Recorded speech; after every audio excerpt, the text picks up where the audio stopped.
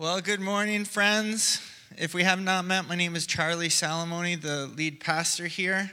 And this is our year of community that we are going into. We're launching. That's kind of what our focus is going to be, community. And with that in mind, the plan is for the sermon series to kind of connect with that. And as I was thinking about where we're headed, I actually got an email from Martin. Thank you, Martin. You had you definitely had no idea what you were unlocking with your email. But Martin sent an email to myself and a couple other people a few weeks ago. During the service together, we prayed the Lord's Prayer. It was on the screen, if you know what that is. Together we prayed that, and Martin emailed saying, I really enjoyed that. You know, Jesus told us to pray that way. It means a lot to me. Can we do more of that? And, well, that got me thinking. Before we go any farther, let's actually read the Lord's Prayer and the verses that come before it. So we'll begin with Matthew chapter 6, beginning in verse 5. Jesus speaking. And when you pray, do not be like the hypocrites, for they love to pray standing in the synagogues and on the street corners to be seen by others. Truly, I tell you, they have received their reward in full. But when you pray, go into your room, close the door, and pray to your Father who is unseen. Then your Father who sees what is done in secret will reward you. And when you pray, do not keep on babbling like pagans, for they think they will be heard because there are many words. Do not be like them, for your Father knows what you need before you ask him. This then is how you should pray. Our Father in heaven, hallowed be your name. Your kingdom come. Your will be done on earth as it is in heaven. Give us today our daily bread and forgive us our debts as we also have forgiven our debtors. And lead us not into temptation, but deliver us from evil. So this is the Lord's Prayer. This is how Jesus told us to pray. So it must be important. And I'll be honest with you, I have a little bit of reservations about the Lord's Prayer and doing this regularly. I think we should do it, and I hope to do it, but I just want to share my reservations. So before it, as we read, Jesus said, when you pray, don't keep on babbling like pagans. The King James translation actually says, don't speak, when you pray, don't say vain repetitions. So just like empty, repeating things empty. Don't pray like that. And I find it sadly ironic that the Lord's Prayer for many people has become like vain repetitions. For example, we all prayed, Father in heaven, hallowed be your name. And people have prayed that millions, perhaps billions of people have prayed that same prayer, and so many people I could probably be like, hey, psst, psst, hey, what does the word hallowed mean? And I would bet that a huge majority of the people would be like, I have no idea, I never really thought about it. And my point is, this powerful prayer that Jesus told us to pray can miss its great power and meaning if it is for us only vain repetitions. But if we are speaking this with understanding, how did Jesus say it? In spirit and in truth. If we're speaking this with minds that understand and hearts that agree, then there is something powerful here. So I thought, hey, this is our year of community. And if you noticed, the prayer is actually a communal thing because it's our Father, forgive us. There is this we aspect of it. So what we're going to do as part of our year of community, this is why I say, Martin, you're getting more than you signed up for.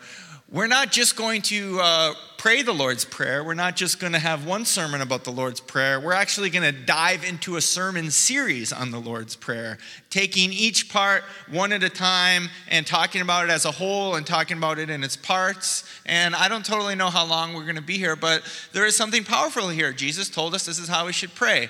So there's something very good here. And actually, I told Cheryl this idea. And She said that a church she was part of did this years ago, and it transformed her prayer life. And I thought, wow, that's exciting.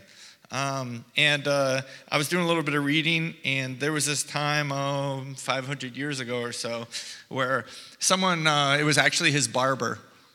Martin Luther's barber asked him about prayer, and Martin Luther wrote him a letter, and that letter, you can now read it, you can Google, Martin Luther's letter to his barber.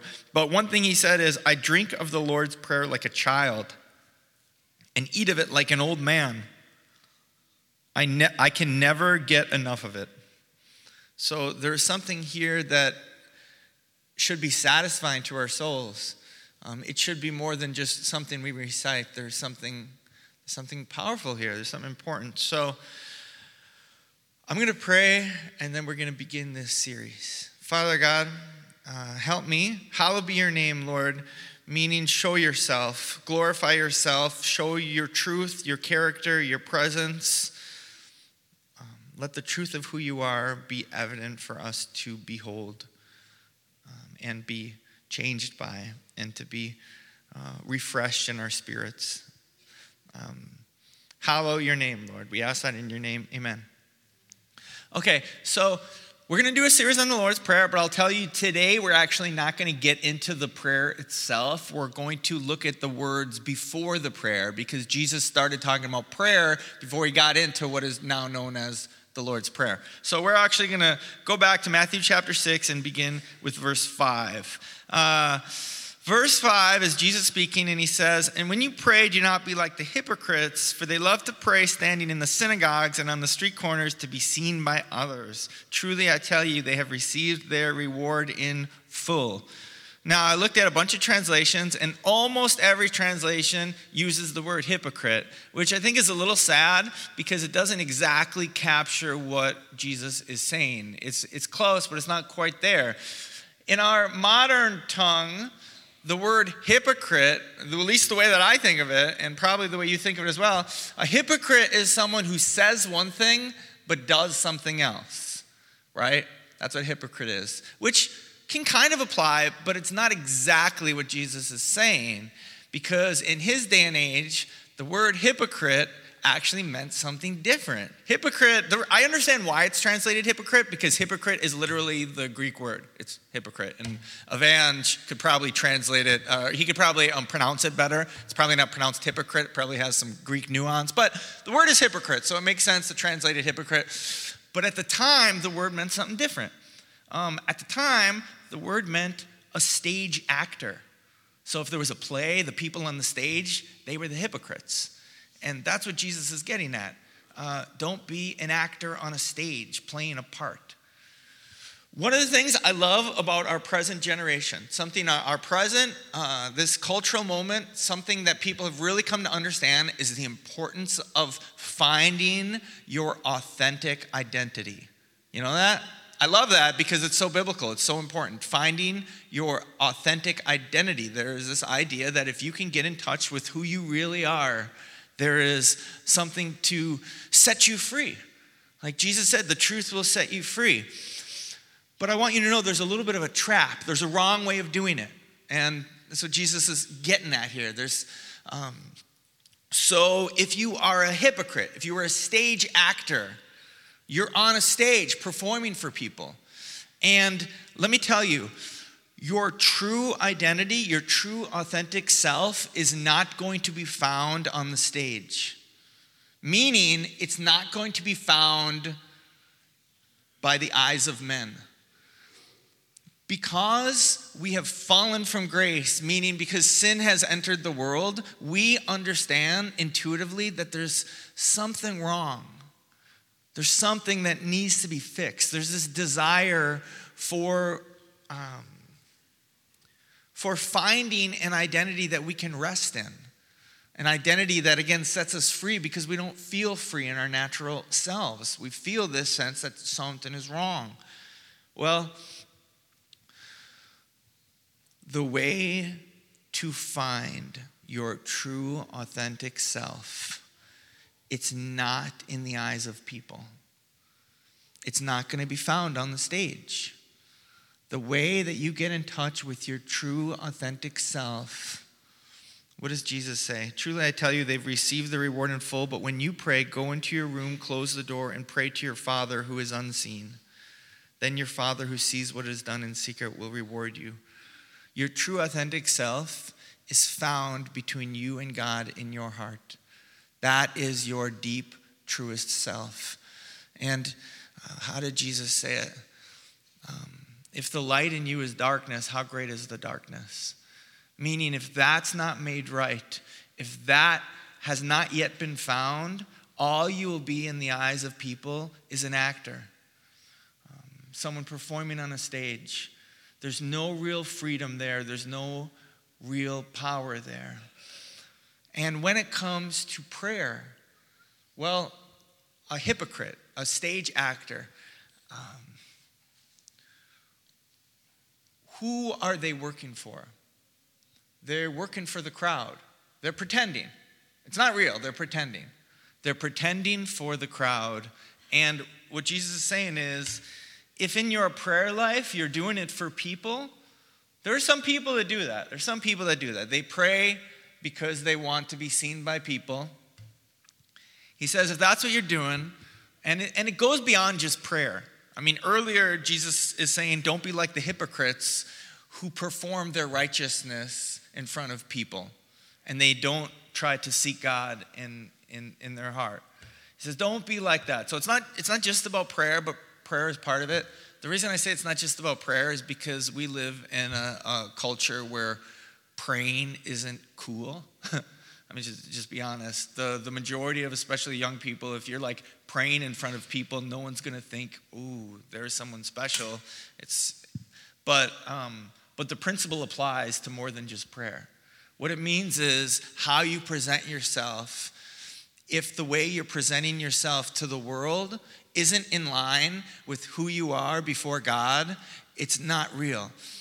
However, what Jesus is saying is, if you're pretending, if you're living a life of pretending, meaning you're not right with God in your heart, but you're going and doing your thing in front of people, you might get what you're looking for.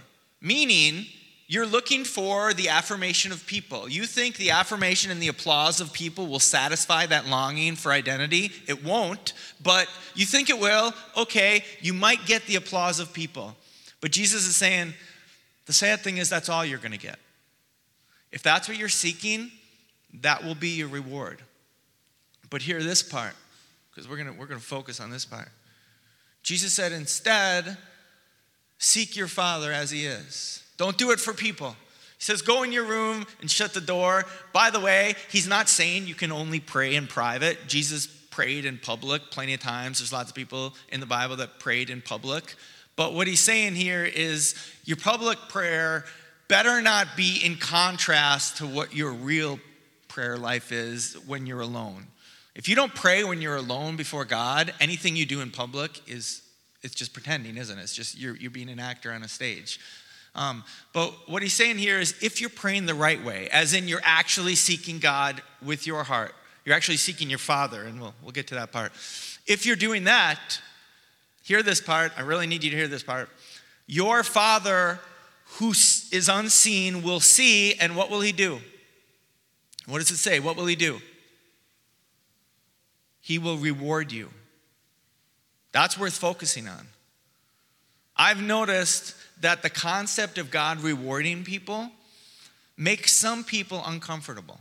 I've learned that. I don't know why. It doesn't make me uncomfortable. I love it. But I've noticed some people get a little uncomfortable when you talk about God rewarding people because some people have this concept of Christianity that is just wrong and wrong. You'll hear people say, well, my religion, my Christianity, I don't do it for a reward. I do it just because it's the right thing to do. Doesn't that sound noble? It sounds like noble and good. It's not. It's neither of those things. It is not in line with the Bible. It's not in line with the words of Jesus. It's more Stoicism than it is Christianity. Actually, what it is, if you're a philosopher, and there was a time where I got a philosophy degree many years ago. If you're a philosopher, what that is Kantian ethics. Immanuel Kant thought that if you do something for a reward, it's not really a good deed. A good deed is where you do something without any reward in mind.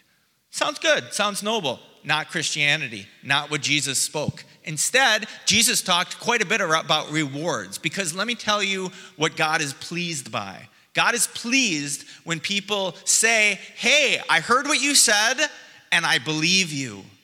I heard what you said about rewards, and I trust you because you're trustworthy and faithful. So here I am responding to that promise. God is pleased when we take him at his word. And when he says there'll be a reward, there will be a reward. Now, let's talk about prayer, because there are some things that I know that hinder prayer. This perhaps is the first one. For some people, it's hard to pray because it's hard to focus, right? Right? Sorry, I just looked at someone I had a conversation with this about. She's laughing. It's okay. It's hard to pray because it's hard to focus. For a lot of people, that's true. And for some people, it's more true than it is true for other people. Some people have low attention spans. Some people have what's medically known as attention deficit disorder. Hard to pay attention, hard to focus. I know a lot about attention deficit disorder, a lot. You know how I know? Because there's other people in my home that have it. Children who got it from their mom, probably. Right? What was I just talking about? I'm just kidding. But for real, attention deficit disorder, it's hard to focus. Some people have short attention spans and it's hard to focus. But let me tell you something about people who do have short attention spans, something about people who do have attention deficit disorder. This is something that a lot of people don't understand. Given the right motivation, as in if those people, it's hard for them to focus, but if you are able to catch their interest, watch out, because now you have a laser focus. It's the truth. It's the truth. It's hard to focus, but if you get those people engaged, watch out, because they cannot be dissuaded. Once they set their eyes on something, it's very hard to get them to take their eyes off of it. That is a truth. And here, there is something Jesus is saying that is meant to get your attention and get you to focus. Jesus says, pray, seek your Father, and he will reward you. And you might be thinking, okay, well, I don't have that much time, in the sense of, okay, yeah, there's probably rewards like in heaven, like someday. Yeah, there is. But here's a part of the Lord's Prayer that's been really speaking to me lately. Give us this day our daily bread. So when is that meant to be given? Today. That's powerful. Jesus is saying, seek your Father who will reward you. And when will you receive part of that reward? Today. Wow. That means something. That's powerful. And so here's the question. This is a little bit of a challenge. Is Jesus a liar? No, he's not a liar. If he says he will reward you, he will reward you. Are you going to neglect that? Are you going to neglect that through unbelief? Are you going to say, no, I don't really believe in that? No. Jesus isn't a liar. He tells the truth. I'm going to pray. Give us this day our daily bread. Today, a reward. That's motivation. It's supposed to be. That's supposed to get your attention. And I hope I've gotten your attention. Something else that makes it hard to pray is we have our focus is on other things. It's hard to take your focus off, especially when you're busy. Especially when you're busy and you have lots on your mind, lots you're worried about, lots you're anxious about, lots to do. I got lots of things to do. And it's hard to take my mind off of those things and then focus on prayer. There's a really well-known story in the Bible, and with our staff team, we talk about it all the time. Mary and Martha, the sisters. Jesus loved both of them. But there was this one occasion, where where Mary is just sitting at Jesus' feet, just seeking that relationship, seeking to hear from him, seeking to experience him. And Martha, because there's a lot of people in the house, it's not just Jesus, you got all the disciples there. Martha is in the other room getting things ready, probably like, cooking food, I imagine, things like that. And she's all stressed out. And she's getting frustrated that Mary's not helping her. And, she comes in and she's like, Jesus, tell Mary to help me. And Jesus, he says, Martha, Martha, my dear. It's like repeated. That's Martha, Martha, meaning my dear Martha. You're anxious about many things. You're worried about many things. You're focused on many things.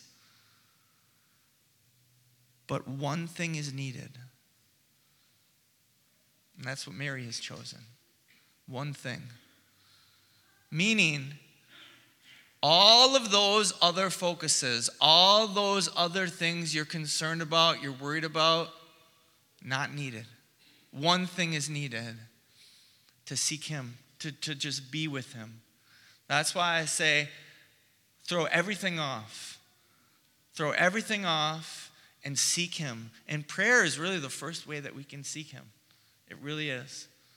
Seek him. And the rest, what did Jesus say? Seek first the kingdom of God and his righteousness, and the rest shall be given to you. And I have to sympathize with Martha because, again, you got a house full of people and there's a lot to do. I'm sure there's lots of food to cook and things like that. And as a staff team, we were talking about this last week. What would have happened? I wonder what would have happened if Martha was just like, I got a lot of food to cook. There's all these people. They're going to be hungry soon. But forget it. I'm just going to go sit with Jesus. What would have happened? Would they have gone hungry? I cannot conceive of such a thing. That's really where miracles happen. When we stop putting our trust in what we can do and we focus first on what he can do, that's really where we experience him. Someone who is really well known for this, he lived a couple hundred years ago or so, George Mueller. In his life, he took care of like 10,000 orphans. And his autobiography is actually called, I think it's like 10,000 Prayers Answered, where I've read a part of his autobiography. And I say part because it's hard to read because it's kind of repetitive. As in, this is a story that you read like over and over and over again. It's like, there he is with the orphans. And it's like, oh, they're out of food. They ran out of food again. No need to fear.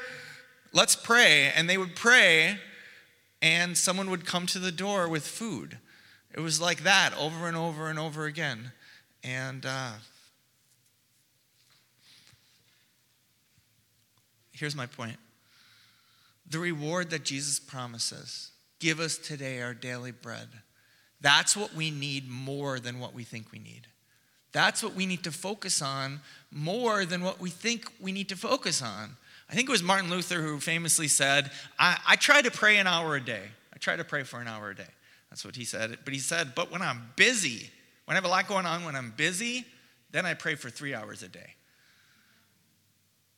Meaning, if there's a lot going on in your life, even more need for you to get out of the kitchen. Sorry, Martha, I got something more important to do.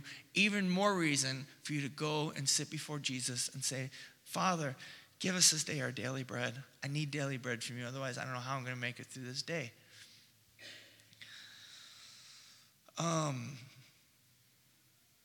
So that's the first part of Matthew 6, 5 through 8. Jesus will reward you. Hear that. Focus on it. He's not a liar. He tells the truth. And then he also says this, and when you pray, do not keep on babbling like pagans, for they think they'll be heard because there are many words. Don't be like them, for your Father knows what you need before you ask him. So once more, there's a contrast. Before, there was a contrast between the hypocrites, the actors, and those who are really seeking. And here, there's a contrast between those who are coming before in their minds the pagan gods and those who are coming before God as Father. He said, don't be like them. And so I thought, well, to understand what he's talking about, we probably have to understand a little bit about pagan religion. This is the Hellenistic, meaning Greek culture, and this is what we now know as the Greek gods or Greek mythology. At the time, it wasn't Greek mythology. These were the gods that people believed in. And as it stands, I actually have someone in my home, my daughter Rachel. She reads a lot, and she knows about a lot of very random things. And she knows a lot about Greek mythology. And so I was reading this, and I was in my office, and I texted her. I said, give me a little synopsis on how religion would work when it comes to the pagan gods. This is what she texted me. I was going to actually just summarize what she said, but she actually has a way with words, so I thought I would just read what she said because I thought it was interesting. This is part of what she said. She said, people saw the Greek gods as sort of like very powerful beings that had control over aspects of their lives, but the gods were also viewed as being like guys with personalities ranging from fairly benevolent to absolute swear word, jerk. I'm just going to say jerk, but that's not what it says. They ranged. They had personalities, and some of them were kind of good, some of them were pretty bad. The people worshipped mostly out of fear and in hopes that it would keep them in the God's good graces. It really wasn't seen as a personal thing. In a lot of mythology, Greek gods mostly kept to themselves and had various spats between them, largely ignoring humans. But occasionally one would take interest in a human, which usually didn't end well for the human. For example, Zeus, the king of the gods, was known for having a lot of human lovers, though almost all of them were killed badly since he had a wife who hated that. I just found it interesting, and it really actually captured the point that I had in mind when Jesus is saying, don't pray like the pagans, instead you have a Father in heaven. As in with the pagans, it wasn't about a relationship, because these people weren't people that you could really trust. They were a little unpredictable sometimes. It wasn't about someone you could trust. It wasn't about relationship. And actually, the whole thing with don't babble like the pagans.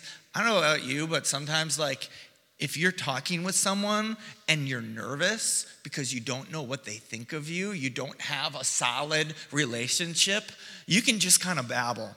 That's what I do when I'm nervous. Sometimes I do it before you guys, if I could be totally honest. Sometimes I get nervous. It's not because of you. You guys are very nice, but sometimes I just get nervous, It's don't babble like the pagans, as if you're coming before someone who isn't good and trustworthy and loving. Instead, you have a Father, and you need to come to him as Father, because he's good, and he cares about you, and he loves you. And that makes all the difference.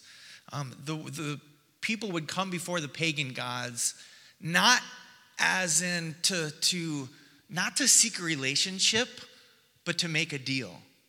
Does that make sense? They would come before the pagan's god not to enjoy fellowship and experience the life of knowing you, various pagan god, but instead, I'm here to strike a deal. I'm here to offer a service and hopefully get something in return. And that's not how we are to approach the Father who loves us. I have children, and sometimes they approach me in ways that I'm not happy with. And sometimes they do well. For example, I have a certain child, and maybe she'll want some money. She'll want some money, normal, nothing wrong with that. She'll want some money, and she'll say, hey, can I have some money? I babysitted yesterday. Can I have some money? And I don't like that. I don't like that request, because I'm not an employer, and you're not an employee. I don't like you coming before me as if you are owed something. Because if we are going to treat it like this, well, then I have to deduct room and board, Then I have to it's not going to work out for you, actually. If we're going to do it that way, you're going to owe me quite a bit. For real. That is not how you come before God. Because if you try to come before God as if you're owed something, as if you can make a deal, it's not going to work out well for you. I don't like when my children come to me as if they're owed something. However, the same child, she texted me not that long ago saying, hey, can I have $10 for Subway because you love me?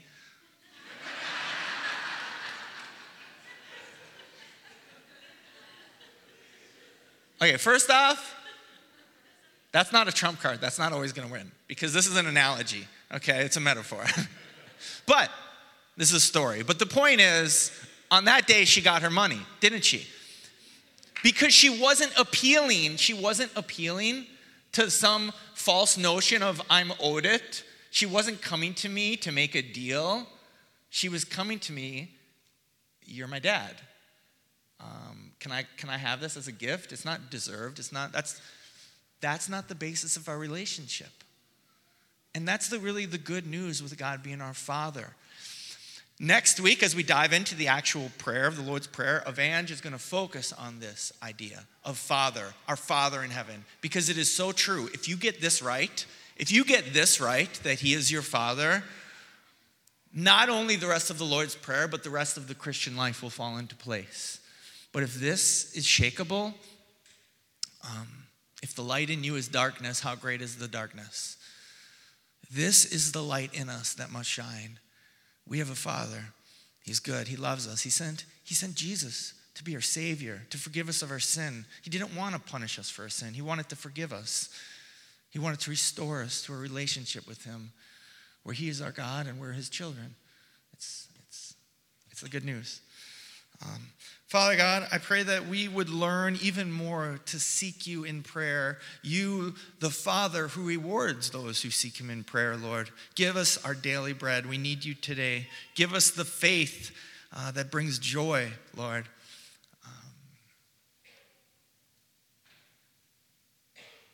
And just be faithful. You're the God who said you'll reward us, Lord. So help us believe that. Help us seek you and find you as Father. And we ask this in your name. Amen.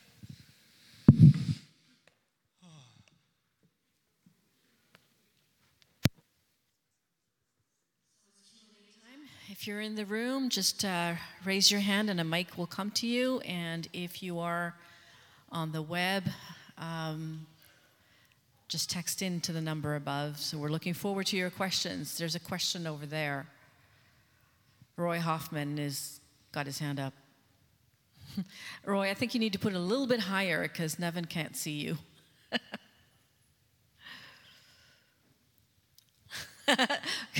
Well done.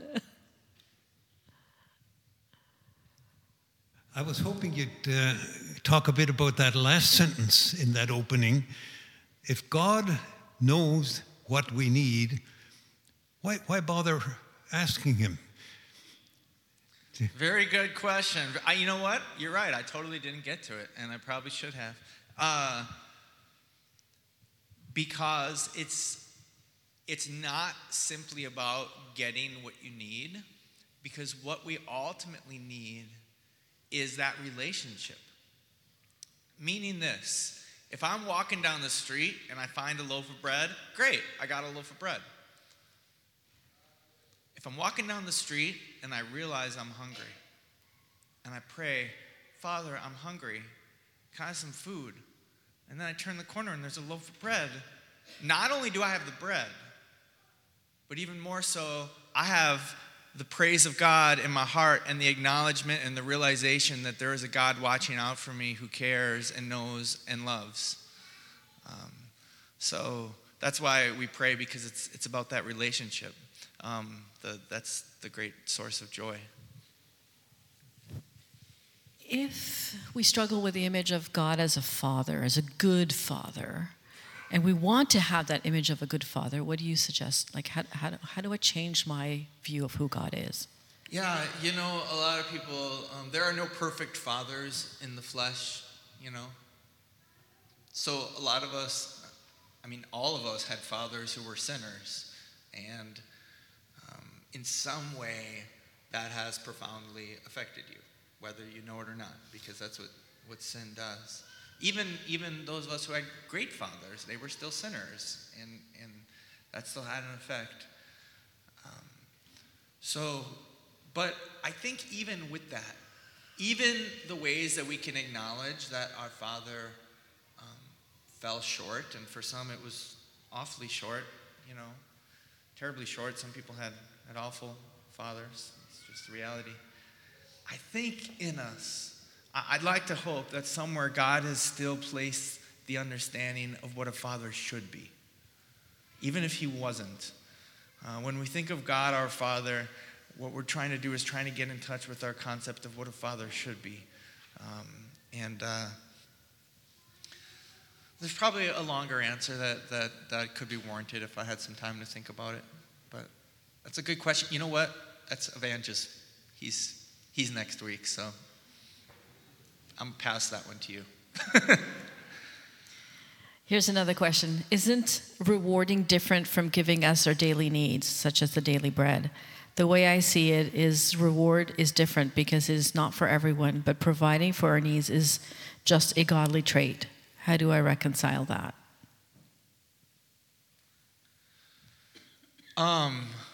So there is providing for our needs. He knows what we need. But there is also a reward. In the passage, Jesus doesn't specify what the reward is, and I don't think that we need to limit it to one thing or another. But I can tell you that Jesus isn't a liar. And when he says he will reward you if you do this, he means it. Does that mean that you're going to go hungry if you don't? Does that mean that if you don't seek him in prayer, you're not going to eat that day? No, I don't think it means that. Sometimes God, what is the rain falls on the just and the unjust. Like God gives lots of things to different people at different times. But one thing is for sure. If you are seeking him, you will have something today that you otherwise didn't, because he's not a liar. And I think what it usually means, I would guess, it means an increase in our faith, a strengthening of our faith, an increase in our joy. Do I have time for a quick story? I don't know, but I'm going to do it anyways. I'll be real quick. So before I moved here, I think I've told this story before, but whatever. Before I moved here, we had to sell our house. There were so many things that were stressing me out. This was before I even had an official job offer, so long story. But a lot going on in our mind, and we had to sell our house. And the house we had, there was a greenhouse in the back of it. But the greenhouse was too hot. All the plants died. I need to stage the house. There's so much on my mind. I'm like Martha, worried about so many things. I'm like, I got to get some fake plants for this greenhouse. I got to get some fake trees. Oh man, fake trees are super expensive. I just Googled it. I don't want to pay $50 for a fake tree. This greenhouse looks awful. I'm worried about so many things. I'm just going on a prayer walk. I'm just going to go on a prayer walk. That's what I'm going to do. And really what I wanted was you guys, Westview, to call me up and say, hey, here's an official job offer. It's for sure you're coming. It was hard to live with so much uncertainty where it felt like God was calling me, but at the same time, I had to wait. And it wasn't your fault. That's just how the process works. Sometimes you have to wait. And anyways, so I got all these things in my mind. I'm going for a prayer walk, and I'm just like, forget all my worries. You, Lord, I need you. And this specifically was my prayer. I very much remember it. Lord, maybe I'm not going to get that official job offer today. Maybe I have to live with that bit of uncertainty. Either way. But here's what I'm asking for. And this is the daily bread. This is the reward. Here's what I'm asking for today. Lord, will you give me the faith to praise you with joy, even if I don't see what I necessarily want to see? Will you give me the faith? That's what I prayed. And I am not exaggerating. I looked up my eyes as I was walking, and there, a half a block in front of me, on the side of the road, someone was throwing away 3 fake trees.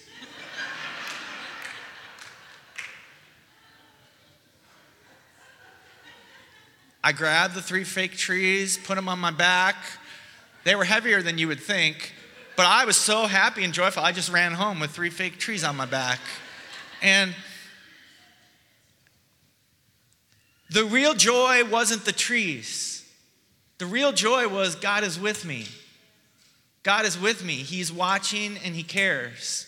That's the reward. Seek him, and then when he responds, you know he's watching and he cares. So, there you go. That's so awesome. So here's another person, and it's our last question. Why is it that the Apostle Paul never prayed the Lord's Prayer or told his followers to pray it? Who's to say he didn't pray it? I mean, we don't have, there's various letters that Paul wrote and various stories. We certainly don't have everything he ever said to do. And